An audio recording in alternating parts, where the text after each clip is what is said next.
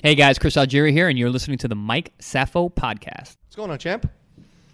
Not much, just freezing my ass off in New York. Well, first of all, thanks for coming on. Absolutely, my pleasure. And I was going to ask you, why would you leave sunny Florida to get up to New York City in this horrible weather? I'm actually up for work. I mean, it's always good to come see my family, but I'm working with a fighter who fights on Wednesday at BB King's, Noel Murphy. He's got a fight coming up. I know his manager really well. He wanted help with nutrition, so. Yeah, I want to talk to you about your nutrition. You can help me get a six-pack before my next vacation. Let's go. You have to ignore my slur. I just had a root canal done like 2 hours ago. Yikes. But I was stoked about the interview, so I couldn't pass it up. Oh, you had that done today? Yeah, 3 hours ago. God damn. I had a 9 a.m., and we're going to introduce Ed in a second. 9 a.m., they're like, yeah, I have a root canal. And that's why I'm like, I wasn't going to cancel you. I know you're going back to Florida.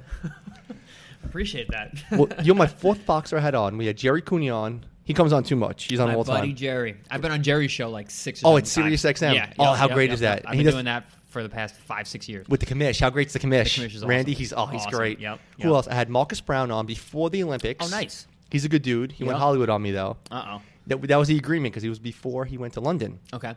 So I'm like, dude, here's the deal. I'm starting my podcast. You're starting as a boxer. Mm-hmm. The better we get, he's like, dude, I'm with you. Like around 3 months ago, I hit him up. I'm like, Marcus, he remembers me. He's like, you like my first interview. I'm like, yeah, dude, come back on. He's like, all right, hit up my publicist. I'm like, oh, you went all Hollywood? Oh, damn. And then we had Mick Conlon on, and you're the first champ, so I'm stoked to have you on, man. Nah, appreciate it. Good to be here. Long Island dude, born and raised? Yes, sir. Are you a Bridge and Tunnel guy? You stayed local when you partied? No, I was more a local guy. Huntington Village. You don't have to go too far if you're in Huntington. No, you don't. No. If Chris Algieri looks at pictures from 10 years ago, what are you most embarrassed about? Because I know a lot of Long Island dudes. What's the worst style you had? Cornrows. Oh, did you? Oh, yeah, absolutely. No, Absolutely. So I'm kind of known for having long hair in between fights. Okay. And when I was a kid, a teenager, I was a professional kickboxer at 19 years old. Mm-hmm. So I had pro fights. And so I've been wearing headgear for 15 years now. And you got long hair. You can't fight with long hair. So I would roll my hair up, cornrow it up, and then go out there and fight. Oh, that's a horrible look. But I didn't care. I just wanted to fight, and I wanted to keep my hair long. and you stayed local for college, Stony Brook guy. Yeah, Stony Brook University for my undergraduate, and I got my master's degree from New York Institute of Technology. The Seawolves. The Seawolves, yeah. Now, do you work with them now? Because I Googled you. Yeah, I'm back with them now. I'm a nutritional consultant for the athletic department. I work with all 15 teams. I got about 400 athletes under my supervision. I work very closely with the athletic department, the coaching staff. A lot of coordination with them. Even when I'm traveling, working with other athletes, I'm still very much in tune with the athletic department and talking to the coaches all the time. All right, now we're going to have a real conversation now about nutrition. Mm-hmm. I know it's a passion of yours, too. It's not just like, oh, I eat healthy, I'm going on a cleanse. Like, you really take it, like, you study it, science and everything about it. Okay. Yep. So I'm a super healthy eater. Okay. Like, legit, I go OCD eating, same thing, same time, every day. I'll go 90 days before I go on vacation. It's like to get shredded up, Yep. okay? Look good for the pictures. Yeah, that's the only reason I'm doing it for. My girlfriend has Instagram, so she says I have to do it for the gram. That's it. All right, so I just get back from Europe. I ate everything. I drank everything. I'm back now. Tomorrow I start again because I just booked the vacation for April. We're going to go island hopping for a few weeks. Give me like a perfect shred. Like when I mean I'm OCD, I'll go, if you tell me whatever to eat. Give me like a 90 days, but I don't want the same thing every day. What would your perfect diet be? So I'm big on fitness foods, specific foods that if you have these foods in your fridge and in your cabinet, you can't go wrong. So like your breakfast items, if you've got eggs, oatmeal, Ezekiel bread toast, I like sprouted grain toast rather than regular bread. Okay. It's less reactive in the body. A lot of people have gluten allergies or intolerances. Oftentimes with the sprouted grain has less reactivity. Fresh berries, grapefruit. Grapefruit is a great metabolism boosting food. Black coffee, teas, things like that, herbal teas, and then throughout the day, dude, I'm not a vegan, I'm not a vegetarian. People use the term plant-based all the time, which generally means that they're vegan or vegetarian. I consider plant-based a little different. Okay. Plant-based means that the basis of your diet is plants. Not that your entire diet is plants. I eat meat, I eat animal products, but the majority of the food that you eat should be vegetarian. It should be plant-based. So if you keep the rest of the day where you're eating mostly vegetables and you have your lean protein sources as well, I think that's really the way that your body works the best. Maintaining a high intake of colorful fruits and vegetables, high water content foods. I like to be full. So I don't like to eat very, very small portions. Because then you're hungry and you're dreading it and you have to... All right, so how about I give you my diet? Okay. Hopefully people find this halfway interesting. Wake up in the morning, 3 egg whites, 1 full egg. That's what I have for my breakfast. Okay. Now, you're saying add a grapefruit into that? Yes. Start the day off with that. Citrus, you're getting some vitamin C. It's a high fiber, high water content food. Also, like I said, you're getting some vitamin C, so that micronutrient is important as well. Okay. I work out right after that. Like, I go to the gym, like 45 minutes later, I do my workout. So no carbs, you basically... Yeah, that's my breakfast. Protein. Okay. Yes. Then after my workout, I have, like, Quest... Isopure drink. Yep. Like I like it better than the mixed sugar. I have the Isopure drink. So the RTD. Yes. Right? Okay. I have that. Usually like 20 minutes after that, because now I just finished. It's 3 hours later. I have fruit. Usually berries and a banana, berries and an apple. How's that? Okay, that's good. 3 hours later, I usually have a Quest bar. Okay. You don't like the Quest bar? No, it's not. I wouldn't say I don't like the Quest bar. Okay. I prefer whole food and like real food, but I don't think that's a bad product. Okay, 3 hours after that, and I'm like, it's 9:09. 3 hours later, I have like salad with tomatoes, extra virgin olive oil, 2 teaspoons, red wine vinegar, a breast of grilled chicken, and cucumbers. That's it. Yep. Then I have dinner. Usually I'll have 1 to 2 pieces of grilled chicken. Mm-hmm. Like I get the Costco bag. Yep. A shitload of broccoli or vegetables. Mm-hmm. And then usually I'll have sometimes a half a sweet potato. Okay. What else should I change with that? Should I take out the sweet potato? And I have a question about the... I love that I'm actually asking legit stuff. The avocado. Yep. Do I have avocado, or is that too much good fat with extra virgin olive oil? No, absolutely not. So the way you're eating is very... it's very lean. So adding in some fat's important. So you're pretty low on carbs throughout the day, I'm noticing. You're getting most of your carbs from the fruit that you're having, which it's more post your workout anyway, and it's kind of early in the day. And then a little bit at night if you're having half a sweet potato. I am a carb guy. I eat a lot of carbs. But I also work out a lot. I train a lot. So carbs have to do with your movement. If you're exercising, you're moving, if you're active, you need your carbs. Your protein sources are good. I would vary them up because the way protein works is... every kind of protein you have has a different amino acid profile. Okay. So there's different amino acids for each kind of protein. So chicken has a very specific amino acid profile, which is a very good. It's complete protein. But you're getting different levels of those amino acids. When you mix the kinds of proteins that you're eating, like say you have salmon for dinner sometimes, or you have chicken, or you have turkey, or you have beef, or you have pork, they all have different and varying amino acid profiles. So if you have different sources of proteins and different sources of amino acids, you're getting a much more complete intake of those amino acids. And what does that do differently? So amino acids are the building blocks of proteins, and proteins are what makes your muscles, right? So when you train, you're breaking down muscle tissue. You need to rebuild that. So the amino acids, we don't have a storage form for that in our body, so it's constantly going through our blood system, our circulatory system when we eat. We eat, we break down a food, releases amino acids, goes into your bloodstream, and then it circulates throughout your body. You want to make sure that you're getting the right aminos to put your muscles back together completely. And if you have too many of one and not enough of another, you might be missing on certain things. That's where it's very tough because it's so micro. It's not like everyone counts their macros, but it's more than that. We're way more complex. So just to cover all your bases and make sure that you're getting enough of each individual micronutrient, each individual amino acid, it's better to vary up your protein sources. So more fish maybe here and there. Okay. Fish. Honestly, I'm an animal product. I'm a meat eater. So beef, chicken, poultry, turkey, fish, seafood. And stay away from the most sugar, right? No sugar. I wouldn't say no sugar. Sugar is all about timing. So post-workout, that's called the anabolic window, which I'm sure you've heard that before. Yeah, that's why I have the fruit afterwards. Okay. So fruit, the thing about fruit is mostly fructose, right? Fructose has a different metabolic breakdown than other forms of carbohydrates or glucose. Okay. It has to go to your liver first. It has this whole other process because it's fructose. Your body breaks it down differently. So it kind of slows the absorption of that. So sugar, because it digests very quickly and raises your blood sugar very quickly because it leaves your stomach, your digestive tract, and goes into your bloodstream very quickly, it's actually good post-workout. Because that spikes insulin. Insulin is a very anabolic hormone. That's when your body is most primed to take those glucose molecules and put them into storage of glycogen. Glycogen is your storage form of carbohydrates in your muscles. Okay. And when you're doing anything intense, anything where your heart rate gets raised, your body is going to preferentially use those carbs for fuel. So post-workout, sugar is not the worst thing. Okay, 1 gallon a day, don't do more than that, right? Yeah, I mean, your size, probably about a gallon. I wouldn't go too much more than that in just water. Do you drink anything else besides water? Nope, and just green tea. Okay, that's pretty solid. Yeah, I'm going to try to go, I have 64 days on next occasion, so today's my last quote unquote cheat day, and I hate the word cheat day because usually if I want, I'm the same way. Like I'm eating healthy, but I'm in the mood for pizza. I'm gonna have it because I do work out a lot. Yeah. But now I gotta go really strict. I'm gonna be at the islands now for 2 weeks. So yeah, you're gonna be shirtless. So I know. You gotta be ripped. I know. I gotta step up my game.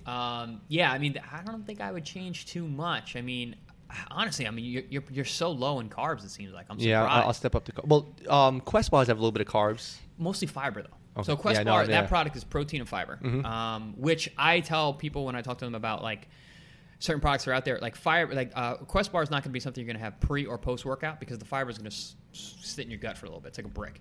That's going to be something you're going to have as like what I call a bridge snack. So that's going to be like an in between meal snack. Fruit and yeah. Yeah, that's going to be an in between meal snack because you're not going to be that active. You don't need those carbs to be fast digesting or to be utilized right away. So it's actually a good product. And last food question, because Ed wants to just talk boxing, I can see. It's now usually I eat around 7:30. I'm done for the night. Yep. Just as Knicks are on late night, it's 10:30. Knicks are on the West Coast. I'm starving. Mm-hmm. I'm not having sugar at night. What do I have at night? Give me the protein. So if a lot of people don't like the texture, but cottage cheese is a great nighttime snack. You see the cottage cheese I like, and I like throwing some blueberries though. You need some taste. You're saying just okay. I mean, you could throw in. So at night you got to think proteins, fats, and vegetables. Okay, you got to keep the carbs low. Okay. So something like cottage cheese with like a trail mix in it. So you get some walnuts, almonds, cashews, maybe even some raisins in there for a little bit of sweetness. That's a really good nighttime snack for a couple of reasons. One, you're getting protein and fats, and you're keeping the carbs low. Two, the majority of the protein in cottage cheese is casein protein. Casein protein is broken down much more slowly. So you're getting a dose of amino acids overnight that's going to be a slow release. Now, am I getting the no-fat cottage cheese or? You don't necessarily have to. It depends on what your calorie goals are for the day. I would err on the side of low-fat to non-fat for most people, depending on your activity level and how much you're training in a day, and what your ultimate goals are. If you're trying to be anabolic and gain muscle mass, you might need more calories. If you're trying to lose, you're trying to lean out for a vacation, I would say low to no fat. Okay, now we're going to talk about sliding this in now because Danny Jacobs was the name. Whenever your name came up, it was Danny Jacobs because you helped him, trained him hard. Same thing with him. And how'd they call you? Like, oh, let's call Chris Algieri because how were you known for that? Yeah, it's funny. He's not my first client. He's definitely my biggest name client, and to date still is. I've worked with a lot of MMA, UFC guys for a while. We were talking about this before we got on. Guys like Ryan LaFleur, Dennis Bermudez, John Vellante. Those are the guys that I've worked with in the MMA arena. Boxing has kind of been a newer thing, especially at the high level. I've worked with some lower tier guys. And Danny's team had reached out to my manager, Kevin Rooney Jr., and asked if that was a possibility. They were looking for a nutritionist. They had gone through 2 or 3 over the years, and it's tough. Boxing is a very, very specific sport, and nutrition is a very intimate, personal thing for everybody.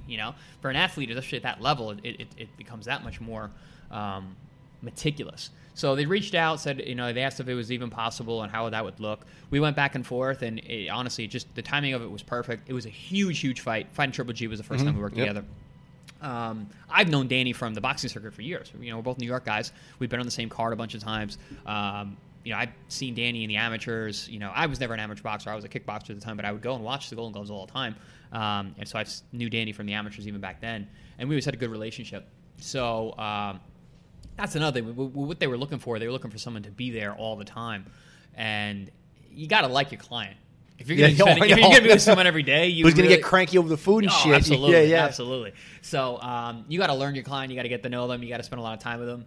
And it worked out perfectly. It was a guy that I could see myself spending time with. A guy that had a relationship with before, and I know he trains hard, so it wasn't going to be one of those guys I had to chase around or something like that. That's lazy and which is terrible. Danny's not that kind of guy, so it worked out great. And even that relationship and that job kind of morphed throughout the camp. It went from nutritionist to nutritionist / conditioning coach / tape review guy / I was holding mitts at times. Okay. This last camp I was sparring with the guy. It's funny. The last camp, his sparring partner doesn't show up. He calls and cancels like 20 minutes before he's supposed to be there, which happens. It's New York City. Getting guys that to travel and get to sparring is tough. Also, when you got to spar Danny Jacobs, people aren't rushing to that. Nah, that's a good reason not. That's a good reason not to show up. And so Andre Roger is his trainer, and I go. I call him uncle because he calls me nephew. So I'm like, Unc, I got my shit. And he looks at me and goes, what are you talking about, Neff? I go, I got my shit in the car. Like my sparring gear. He goes, you want to spar? I'm like, Saturday. We work on Saturday, right? He goes, yes, we do. He's like, all right, go get your stuff. Oh, that's great. Go get your stuff. Awesome. So I throw on my gear. I don't know. I don't think people were expecting a whole lot. He's a much bigger guy, obviously. Yeah. We're 3 weight classes apart. But I went right after him. Like, first bell rings, I came out, I wing a left hook, you know, and world class is world class, so, but you don't even have the size, whatever. So like I swing, and right away, Danny's like, "Woo, okay," and we went at it for about 3 or 4 rounds, and afterwards, Andre goes, "Hey, Ned, bring your gear on Tuesday. We could use you. You put a lot of pressure on him." I was like, "All right." Is your mindset different by being on the outside of the ring rather than being on the inside? Is the nutritionist or? Yeah, yes and no. I'm a fighter, and I think I always will be. It's tough to be the guy on the outside, but at the same time, I think when I'm dealing with fighters, they respect my opinion, not just about the food. You know, Danny's great because I have free range on what we're doing. And you have a resume, so it's not like, oh, this guy's never been in the game. Right. He doesn't know what I'm talking. Yeah, okay. So we have that mutual respect. We can go back and forth and kind of talk about this. And I asked one time, I go, Champ, what do you want to eat for dinner? He's like, whatever you want, whatever you say. Which makes it easy for you. You don't makes it much easier for me. Hey, see, that's why I'm a professional, Ed. You see how I brought it right back into boxing? Mm-hmm. Now, you didn't start as a boxer, you said. We say you kickboxer, and that's on Wikipedia. So obviously, if it's true, it's on the internet, it's true. Right. So you're a kickboxer. You never did the amateur circuit, Golden Gloves or anything? I had 0 amateur boxing fights. My first boxing fight was my pro debut. Why kickboxing? Like growing up, was that a thing? Like karate, kickboxing? Or? So, all right. So that's not really a Long Island thing, is it? Kickboxing? No, but neither is boxing, really. Especially, 10, 15, 20 years ago when I started out. There's not a whole lot of boxing gyms in Long Island. There's a lot more now because we have a lot more fighters coming out of Long Island recently. And I'm talking recently the past, 2 decades. But before that, it really wasn't a whole lot going on. I started out as a martial artist. Chinese Kempo, wrestled in high school. Professional kickboxer by the age of 19, was always a boxing fan. Grew up watching boxing, and I was a world-class kickboxer. You were a champion, weren't you? I was a 2-time world champion in 2 different weight classes. I fought guys from literally all over the world. So at 20 years old, I'm a world-class kickboxer, and finding world-class sparring on Long Island for kickboxing is impossible. So I boxed guys. I'd go to Gleason's. I was a kickboxer. Okay. Literally had to find boxing shoes because kickboxing you're barefoot, and I would have to put on some shoes, which is very awkward for me. Put on a cup, a hip protector and leather cup, which is not very foreign for a kickboxer, and I would box with guys. And I started in Freeport, PAL, guys over there. Went out to Gleason, sparred guys out there. Went out to Hackensack, sparred with a bunch of guys over there. Guys, Vivian Harris was the first world champion I ever sparred with out in Hackensack. Okay. And I was kickboxing at the time. So a lot of the boxing coaches were surprised to hear that I was a kickboxer. So you were doing more of it to stay in shape and spar. I needed good sparring. I needed guys. So it wasn't like, hey, I'm going to transition to boxing this week. No. Well, that's interesting. I was preparing for kickboxing fights, sparring with pro boxers because I couldn't find kickboxers that were going to push me to the point that I needed. That's interesting. Mm-hmm. And you never did the amateur circuit. You never went to Golden Gloves. You went kickboxing, spar. Mm-hmm. Hey, I'm a boxer? Yeah, so I had set my goals for kickboxing, and I always had it in the back of my mind that I was going to box. And, I wanted to, but it was kind of like a pipe dream, kind of something like a distant thought. I accomplished everything I wanted to in kickboxing. I won 2 world titles. I was undefeated. I fought guys all around my weight classes. I fought in 3 different weight classes. Just like I was a junior middleweight world champion. I weighed 149 pounds. The fight was at 154. I fought the world champion, but I never weighed that. And I just was just trying to fight whoever I could who was good and get world titles. And so once I won my last world title, the one that I really, really was dreaming about, the ISKA world title, which is universally recognized as the world title. If you're in the ISKA world champion, the International Sport Karate Association champ, you're the fucking champ. Okay. You're the shit. That's it. Yeah. I won that one at welterweight, and I was like, I don't really have much else to do. There's no money here.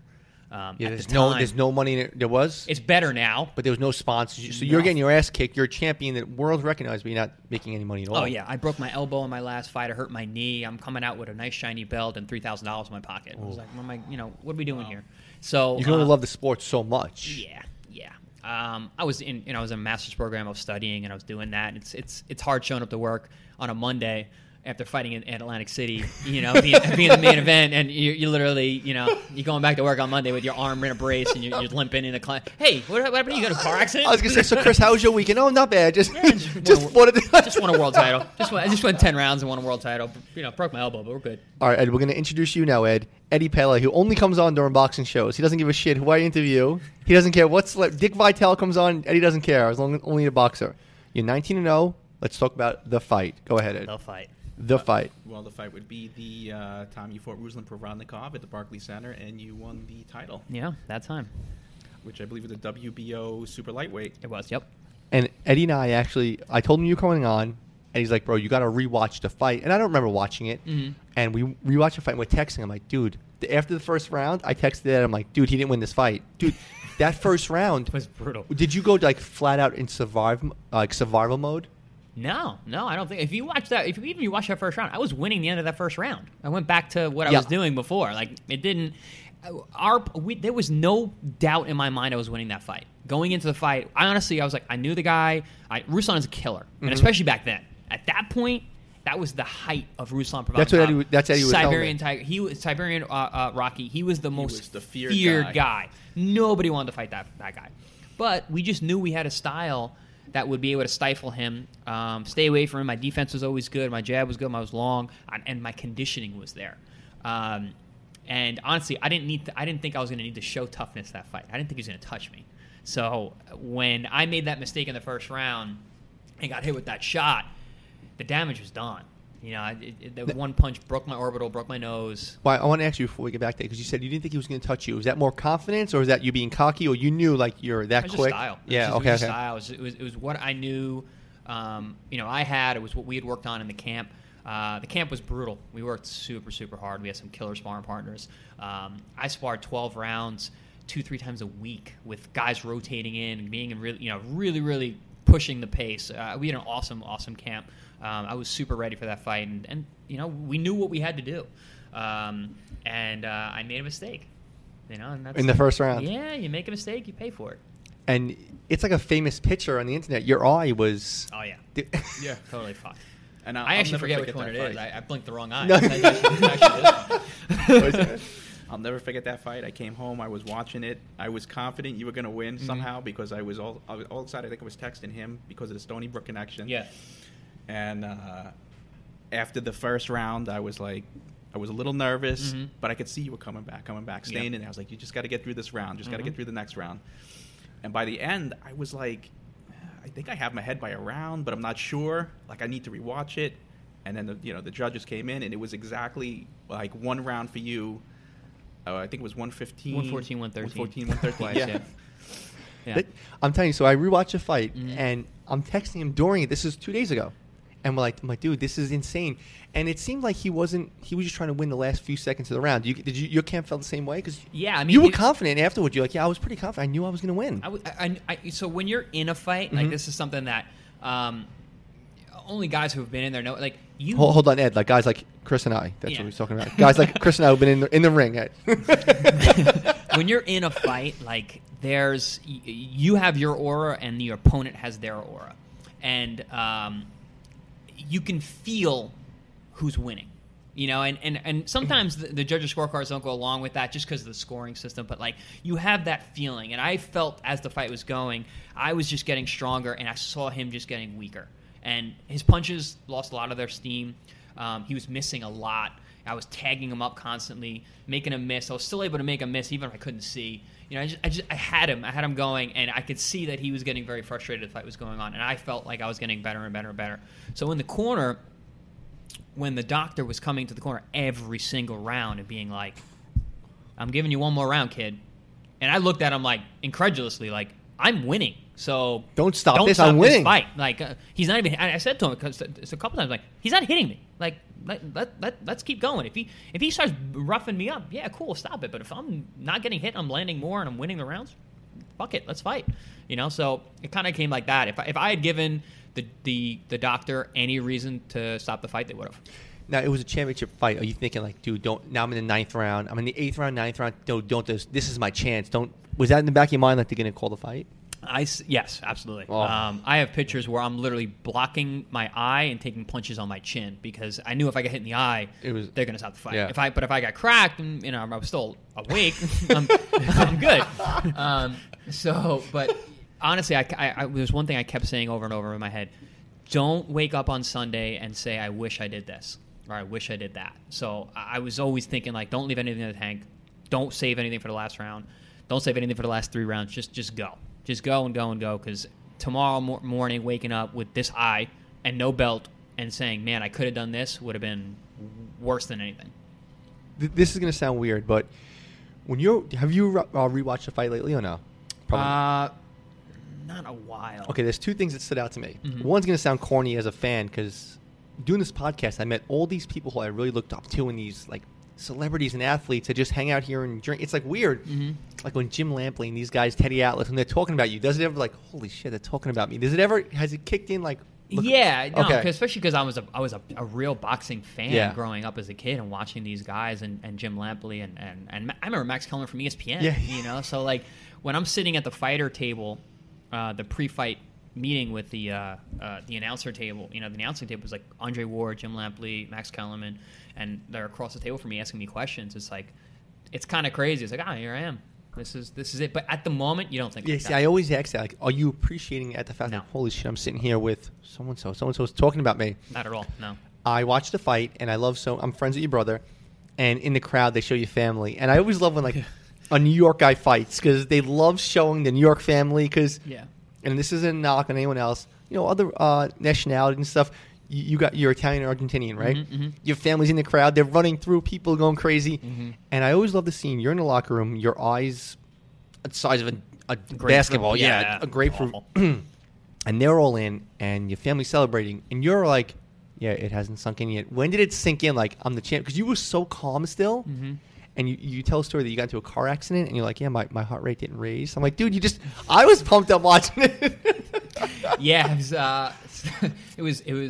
was a couple days before. Like we almost got ran off the road, my coach and I, and like literally it was just like, all right, cool. Like almost just died. No, didn't even nothing. It was just we were so dialed in. Honestly though, because of it was such a meteoric rise and. Like, it was right to the Pacquiao fight, and like, even after the Pacquiao fight, it was like 5 months later, I'm in the ring with Khan. So it was like, I didn't have a chance. I don't know if I still even have to look back at it, honestly. Like, I'm just still riding it. Anything on that fight, Because I want to move to the Pacquiao fight. Well, I'm surprised that you took the Pacquiao fight next because... Fuck it, that was my next question. Shit. You're going up a weight class. Yeah. And... rather than have a defense of your title, you're going to take on a Hall of Famer, legit Hall of Famer in Asia, in China. Yeah. And that was your first fight, I think I read, or you told me, out of New York State? Yeah. Was it? That's a hell of a place to go fight. Like, let's go fight. Was it Macau, China? It's funny, yeah. We're in the post-fight press conference for the Provodnikov fight, and Bob Arum throws it out there.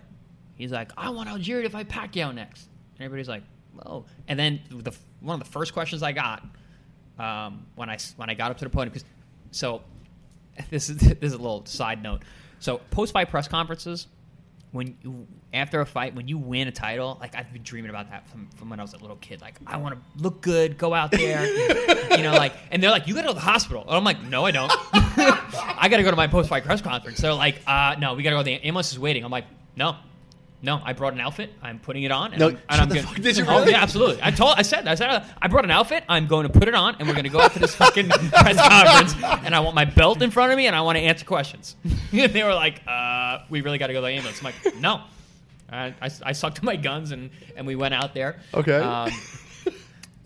So we're out there, and Bob had said that just before I came out, and they came out. The first question I get is like, hey, would you fight Pacquiao next? And I said, sure. And they go, in China. I go, is there a ring there? Where it doesn't matter. Like what? Like I'll fight. So that's kind of how it happened. But yeah, no, first fight after which was obviously wasn't ideal. Moving up a weight, getting stripped of my title, so I never got to defend it. Fighting in China, first time doing that, huge jump. Also, I had a broken orbital. I wasn't cleared to spar until like 5 weeks before the Pacquiao fight. It's like I had to do everything else in my training camp except for that part to get ready for a guy who's extremely difficult to deal with and kind of mimic. So, is it like not true, but you can't pass up a chance to fight Pacquiao? No. God forbid something happens, whatever it is, even if he takes another fight, you put it out there. Yeah, I you have have no question. to. No, I know. So no regrets about fighting that. You can't. Not at all. No, I don't have a regret about that. Do I wish it went a different scenario in terms of where and when and how? Absolutely, but it is what it is. There's so few opportunities in this sport. I've never been one to pass one up. Whenever they come, you got to take them. Fighting in China ain't different than, and not the whole. Remember, you're in New York. You train here. You're everything here is local for you. Yeah, you know everything. Now you're in China. Is it completely different? Yeah, it was rough. The time zones were crazy. I've been to Asia many times. It kills you. Oh, dude, I went 11 days out. I should have went 31 days out. Honestly, I should have did a majority of my camp out there. It was really tough to get used to the time zones. We fought at 11 a.m. The weigh-in was like 5 the day before. It was weird. 5 a.m. It was weird. So that was, I had a lot of trouble sleeping out there. The food was very difficult to deal with. That was actually my next question to you, because you're such a foodie, like a food nutritionist guy, not a foodie. You can go take pictures at the Smith of an Instagram, a real foodie. You're going out there now. They're not going to have all the stuff you need so locally available. You like cooking your own stuff. So it was a big everything, right? Was this? So that was a big worry, and I thought I did my due diligence to get that all accounted for, and I ordered the food in advance and spent a lot of money to get the right kind of foods out there. But the food's just different. They don't have the right same kinds of food there. I had a lot of trouble putting weight back on after the weigh-in. I think I weighed more in the Provodnikov fight than I did it. Really? Yeah, definitely. I couldn't hold any water the way. I couldn't retain my hydration the same way. This might not be interesting. I'm just curious about this. When you had to do your promotional with it, was it different? Because he was out in the Philippines. Yeah. How were you guys doing promotion for it? So we did a 2.5 week, like 7-city press tour months before, even before training camp. So like we were I went out to China in like August. Like I saw a black eye from the Ruslan fight, and we were out, flying all over the world, promoting the fight. But even like it was strange. Fight week, I did a lot of promotional stuff, like traveling, and I always expected Pacquiao to be there, and he wasn't. No. Like, where's Pacquiao? He's like, oh no, he's not assigned this day. And I'm like, okay, he's in bed right now. That's awesome. He's gambling. He's a big gambler, so he's gambling on games, and you're out there. Now you never went to the Philippines zone for, right? No, unfortunately, because I got a lot of great fans out there. They reach out all the time. Really, really good people. Every Filipino I've met ever have been like the coolest people. I gotta tell you something. This is on a side note. So my girlfriend's Filipino, and like 5 years ago, I was single. I went to the Philippines with my friends. Greatest trip that's ever been on my life. And he's a god there. When I mean god, I try rightfully so. Yeah, no, but I explain to people like here, who owned this? Derek Jeter owned the city. And I mean, if he can literally walk down the street, people wouldn't harass him. Pacquiao can't walk down the street. But the thing I found, and when I spoke to everyone in Manila, is that if you fight Pacquiao, they love you. Like they respect you. Like, hey, you fought our guy. Who cares who won except Mayweather? They hate Mayweather. But they you fought him. They probably love you out there. Yeah, they're great. Like, yeah, right. Oh, they still reach out. Honestly, they still reach out all the time. It's been 3.5 years. Great fans. Always very. Even his whole team. Like during the whole press tour and the fight week and all that. Like his guys, we'd be in the gym working out, and like his guys would be there, like, "Hey, Chris, we had a photo." Like super cool. Like, "Hey, good luck, man." Different mindset. You were 19-0. You fight your big fight. You win the title. Now you're a headliner. You became a headliner overnight. Different mindset. No, I was always a super hard worker, and I always saw. And I've been pushing the champion lifestyle for so many years and for so many fights. I had lived like a champion for a long time, even though I couldn't really afford it or really treat it that way. But like in my mind, it was, So it didn't change so much, as much as you would think. I say it all the time, like, it didn't change me. It changed the way people saw me, or people treated me. But I had that mindset always. Now we're gonna rewind a little, and Ed, whenever you want to jump in, you jump right in. We're gonna rewind a little bit because you just mentioned you went from Pacquiao to Khan. Like you went to the belly of the beast right away. Yeah. Was you overwhelmed by that? Were you ready for that, or? No, a lot of it was my own doing. I always wanted the Khan fight. I always thought that was a good fight. I think you won that fight. And Ed broke down. If I showed you my phone, there's 1,000 texts. He won this round. I'm like, all right, Ed. But you felt you won that fight also. Yeah, right? Okay. I did. That fight really that hurt my gut, man. Even now, like, I love watching that fight because it's a good fight. It's a fun fight to watch. Like, whenever I watch my fights, I forget it's me. I watch them as boxing fans. Really? As a boxing fan, absolutely. I watch the Provodnikov fight. I watch the Khan fight. I don't sit there and be like, "Ooh, that one hurt." I'm like, "Oh my god, man, these guys are going at it." These guys, as if it's not me. Really? That's interesting. That's really interesting. Oh, wow, absolutely. Really, I watch my fights, any fights, as a fan, not as like I'm watching me. So you're not sitting there watching tape, critiquing yourself. Oh, I'm hanging this low. No, I'm watching That's it like interesting. I'm watching like, oh, these guys are good. These guys are going at it. I enjoy, So that's a fight that I actually enjoy because it's a good fight. It's a scrap. And but yeah, no, that one definitely stings because it would have meant a whole different thing for me going forward. And I do think I won the fight. But yeah, but that fight I wanted the Khan fight. Meaning what? You said it would have been different if you won that fight. Because my plan was to knock out Amir Khan and then go fight Mayweather. Shut the fuck up! Really? Khan was in blind. Yeah. Khan was supposed to beat me worse than Pacquiao and get the Mayweather fight. So our plan as our team was like, all right, we're taking this Khan fight. Like, yeah, it's super dangerous. Like, we just came off our first loss, devastating loss. Like, got to rebuild. Nah, no rebuild. We're gonna go right for the next guy going for the guy.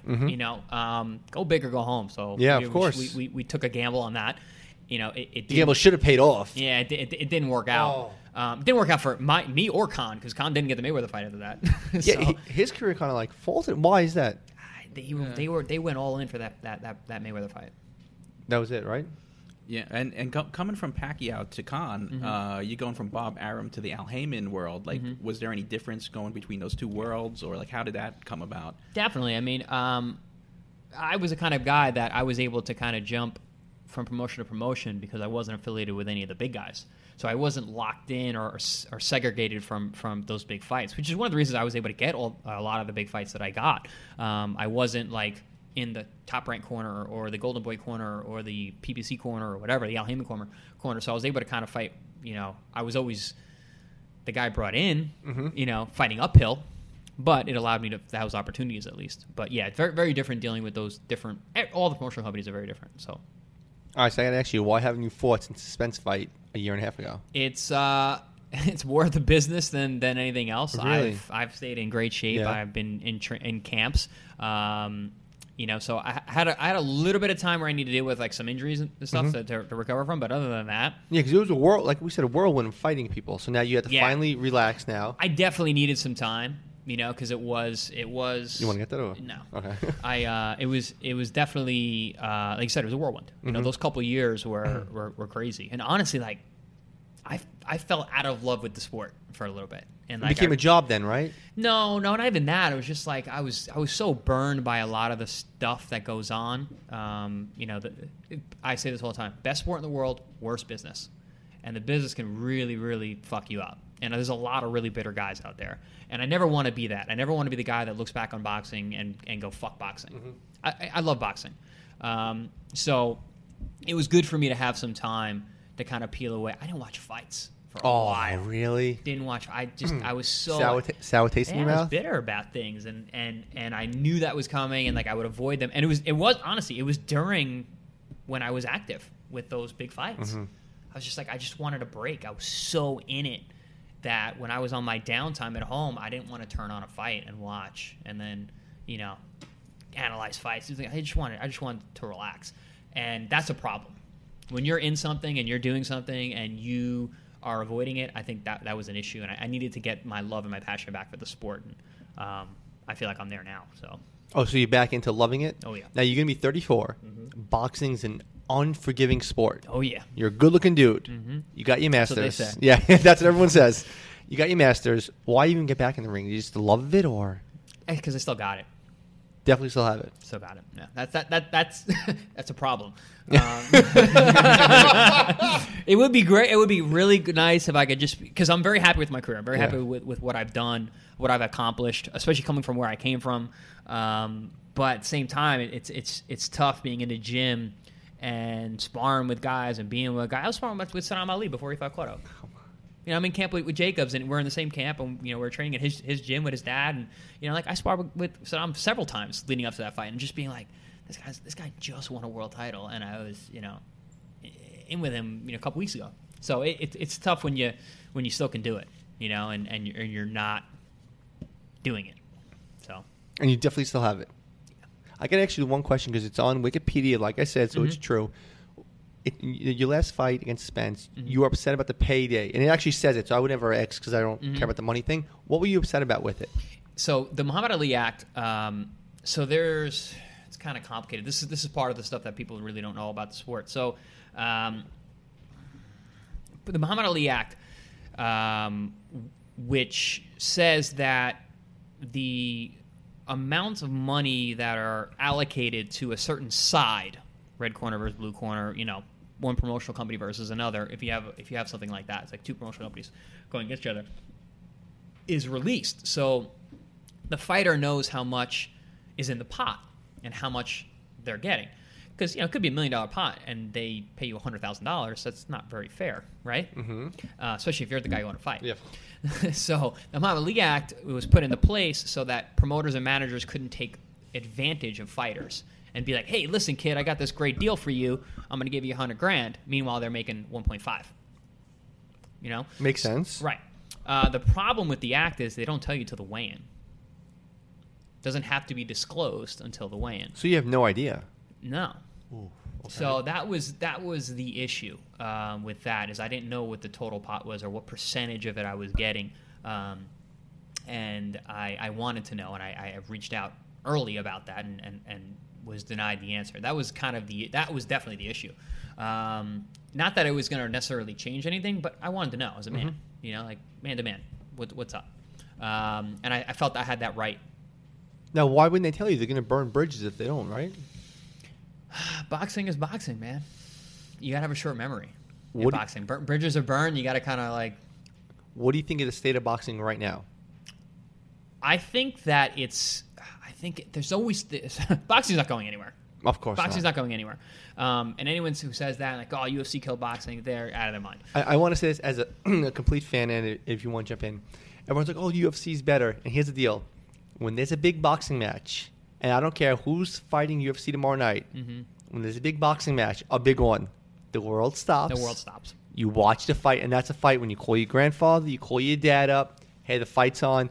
You sit around, and I've seen it. I'm a sports fanatic. It like completely runs my life. My life is ran around sports. UFC's on. I don't really watch it. I'm like, oh, we'll go out. No one's really paying attention. When a boxing match is on, it's glued. People stare, and I always tell people that UFC's on. Oh, rewind it. Boxing's on. You staring. You got to watch every second. Every second. So you think boxing's in a good state right now? I do. I think it's in a good state, and I think the potential is huge. I think in terms of a cultural standpoint, boxing is in a great place. You're seeing a lot of boxing films coming out. You're seeing it's a lot more in the art world. Even it's everywhere. It's in everything. Fitness, it's huge. You got all these little pop-up boutique boxing gyms all over the place. These group fitness things. Hey, whatever. That's good for the sport. Mm-hmm. Honestly, it's more attention to boxing. It makes it more mainstream. You've got. I think the Mayweather-McGregor thing, as much as it was a debacle and a sideshow, it helped. Was really good for boxing because it showed you took your best MMA guy and you put it up with our best boxing guy who was 2 years on the couch and 40 years old, and he comes out and honestly it was an embarrassment. It was not a good fight. I don't know why people think it was a good fight. It's people who I'll tell you this, and I'm sorry to interrupt you. It's guys who don't watch a Super Bowl the whole year. Mm-hmm. Hey, that was the worst game ever. It's like, but you didn't watch the last 17 weeks. So it's guys who never watched boxing and said, "Oh, McGregor's hitting him." It's like, no, did you see Floyd? Did you see Floyd? Exactly. So it's and I think honestly, since then, UFC's been a little quiet. Since that, I was a real very. And I always said the fight was never going to happen because I'm like, Dana White's smart. He's really smart, really, really smart, and he knows there's a difference here, and he knows that if McGregor loses, it's going to be really bad. And he lost bad. He got embarrassed. He really did. He did. Yeah. Now, the side note to that is that now UFC is potentially looking into promoting boxing. So something big may come out of it. Yeah. And in fact, I think they have Roy Jones' fight this week is going to be on UFC Fightcast. Is it really? Yeah. I didn't know that. That's, I think, one of the first things. Is he fighting down in Florida? Yeah, in Pensacola. I actually saw that. I'll never forget. I was Love Roy. He's awesome. Yeah, I was working my current job. I think it was 2004 when he lost. Mm-hmm. And my dad called my next telephone. He's like, Roy Jones just lost. I'm like, what? Which fight? The Tarver fight? I actually don't remember which. I'm like, how do you lose a fight? He doesn't lose. Like and now it must have been Tarver or Johnson. Yeah, they were back to back. And now he's fighting down in Florida against. Does he even have an opponent yet? He's fighting in Russia. He's fighting in Florida. Yeah, but he's fighting no name guys. That bothers me about boxing. There's some of the hanger-ons that does bother me. Yeah, you got to be careful with that. It's hard to get away. And you got to have people around you that care about you. At least Roy is not doing what he was a couple years ago and fighting like top guys. Like he was for a while there. Yeah. He was definitely not the same guy, but also fighting like top 10 guys. When he fought Enzo Maccarelli, I was like, oh no! When they were talking about that fight, I was like, that's a bad fight. That guy can really fight, and he's big. Yeah, and in fact, the promoters in Russia were very upset with the promoter that put it on, and kind of believe they World of Boxing they didn't talk to that promoter for a while because they were mad that they even went ahead with that fight. Yeah.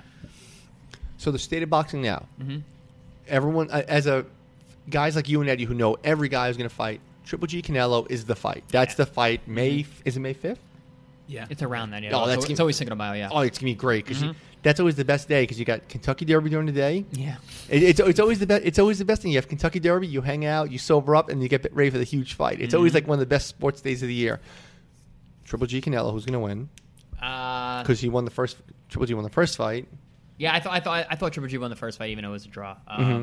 He just seemed to control more of the time, and that's a lot of what boxing is, control. So it's going to go one of two ways. I'm leaning toward Triple G. I just think that he figured something out in the first fight, and towards the end of the fight, he was much more in control. Canelo's a super fast starter, awesome combinations, was really ripping them, and he looked awesome that night. He really did. I take nothing away from Canelo that night. He looked great. But I just think Triple G starts a little earlier this time. And we get a pretty similar fight. Triple G may be a little more dominant, maybe starting earlier, and maybe a little bit more dominant at the end, and then gets the decision. Or Canelo's youth and Triple G's age show up.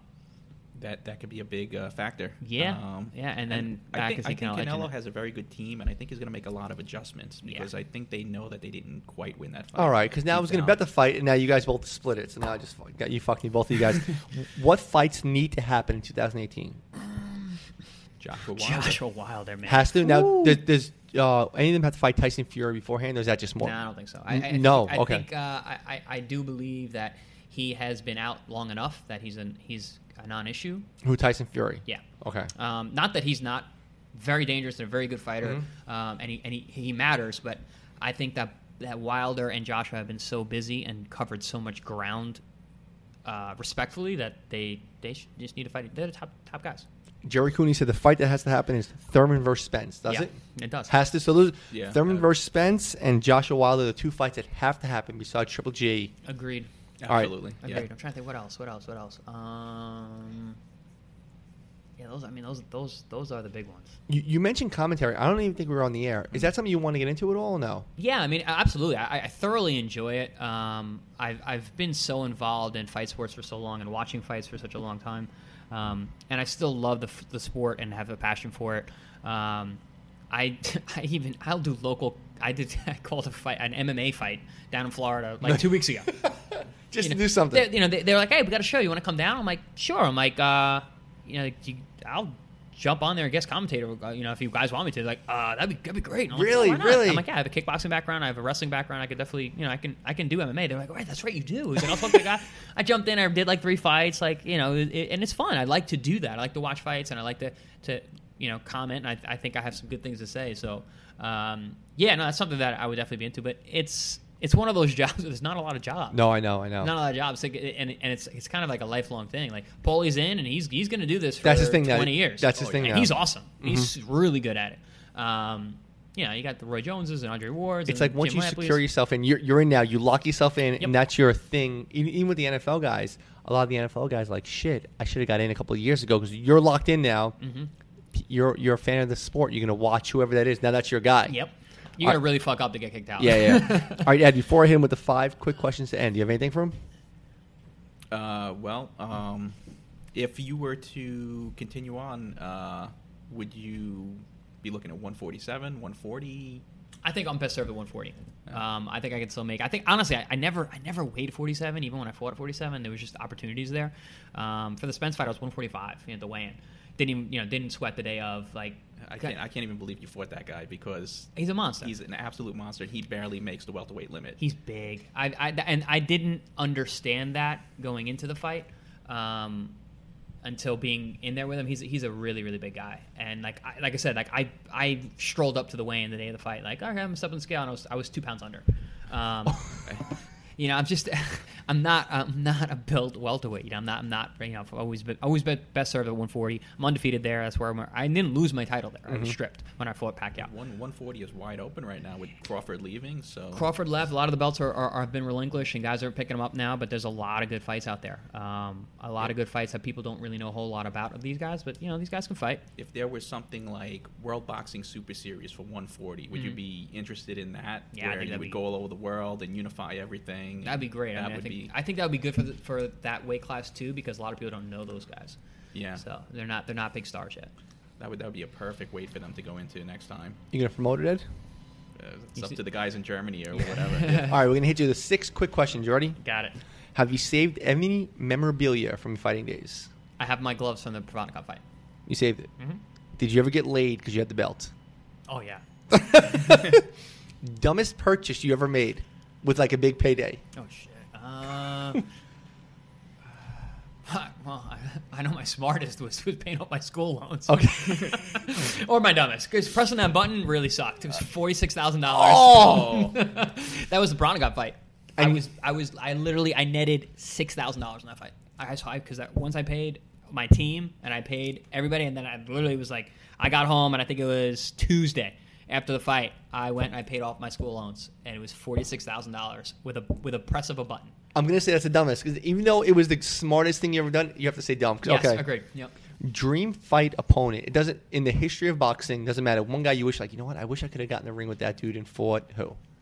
And is this like in the pound for pound realm where it doesn't really matter? Anything size? that matters. One guy you want to be in the ring with and punch and get punched by.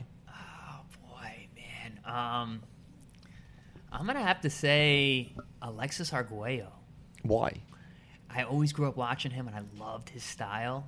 And I just think that I could have given him a lot of trouble because of my athleticism. And he had killer power, and he was a long, strong guy. But I think if I could have been a little shifty on him, I could have given him some issues. I think it would have been a great fight. One place you wish you want to fight in. One arena, one theater, one place you want to fight in. Big room, Madison Square Garden, main event. Event, big room, Madison Square Garden. You and I are at a bar. You want to impress everybody there. Mm-hmm. Who's the coolest person in your phone that you can text that would text you right back? And now, Chris, I have access to 148 guests on the podcast. And we've had answers from Michael Jordan to we had some shitty answers. Who's the coolest cat that if you text them, it doesn't have to be your boy, but you have so-and-so's phone number in your phone. If you text them, they'll text you back. Who is it? Oh, shit. You got to answer this. Roy Jones Jr. So if you texted Roy... 1,000%. Roy Jones Jr. All right, that wins that one. And last two. Does Chris Algieri fight in 2018? Yes. Definitely? Yes. Okay. And what goes through your mind during a stare down? Because I saw Bernard Hopkins. I was at Cooney's show, and Bernard Hopkins was in there. And I'm like, dude, how does a stare down work? And he stared. Dude, I was so scared. And I'm bigger than Bernard Hopkins, and he stares me down. What goes through your face during a stare down? I'm going to fuck you up. Yeah, in your mind, like, I'm going to beat the shit out of this dude. I'm going to be able to put my hands on you legally soon. And that's your mindset. Like, I'm going to beat, and you, such drive, such hate. Oh, yeah. It's not hate. It's just like I'm like biting my lip. I'm like, a better man than you. I'm going to beat you up. This is it. You're going to make me look great. So Chris Algieri fights 2018. Yeah. Not in China. Maybe. You don't give a shit. No, but I fight, yeah. Anything else, Ed?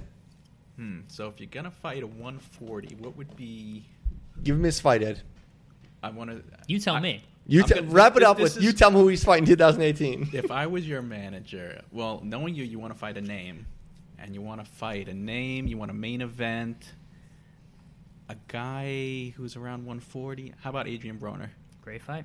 I say do it at the Barclays Center. Headline fight. it. Is that a legitimate? Now you just threw it out there. Is that a legitimate even possibility? Absolutely. I mean, it absolutely is a possibility. Adrian's fought over here this year, so Yeah. he's a draw in New York now. You're a New York guy. It's a perfect match. I would also love that Amir Khan rematch. Even at 47, I'd go up for that. Yeah, in like a stadium somewhere in England. Yeah, wherever. That would be pretty good. That's. I mean, tell me, like I said, that one's still burning. Dude, I'll be honest, and I'm going to end with this. Like, I actually see your face is glowing now, thinking about getting back in the ring. Yeah, hell yeah. Amazing, my friend. Thank you for coming on, bro. Absolutely. That was really Thanks for fun. having Thank me. you. Yep.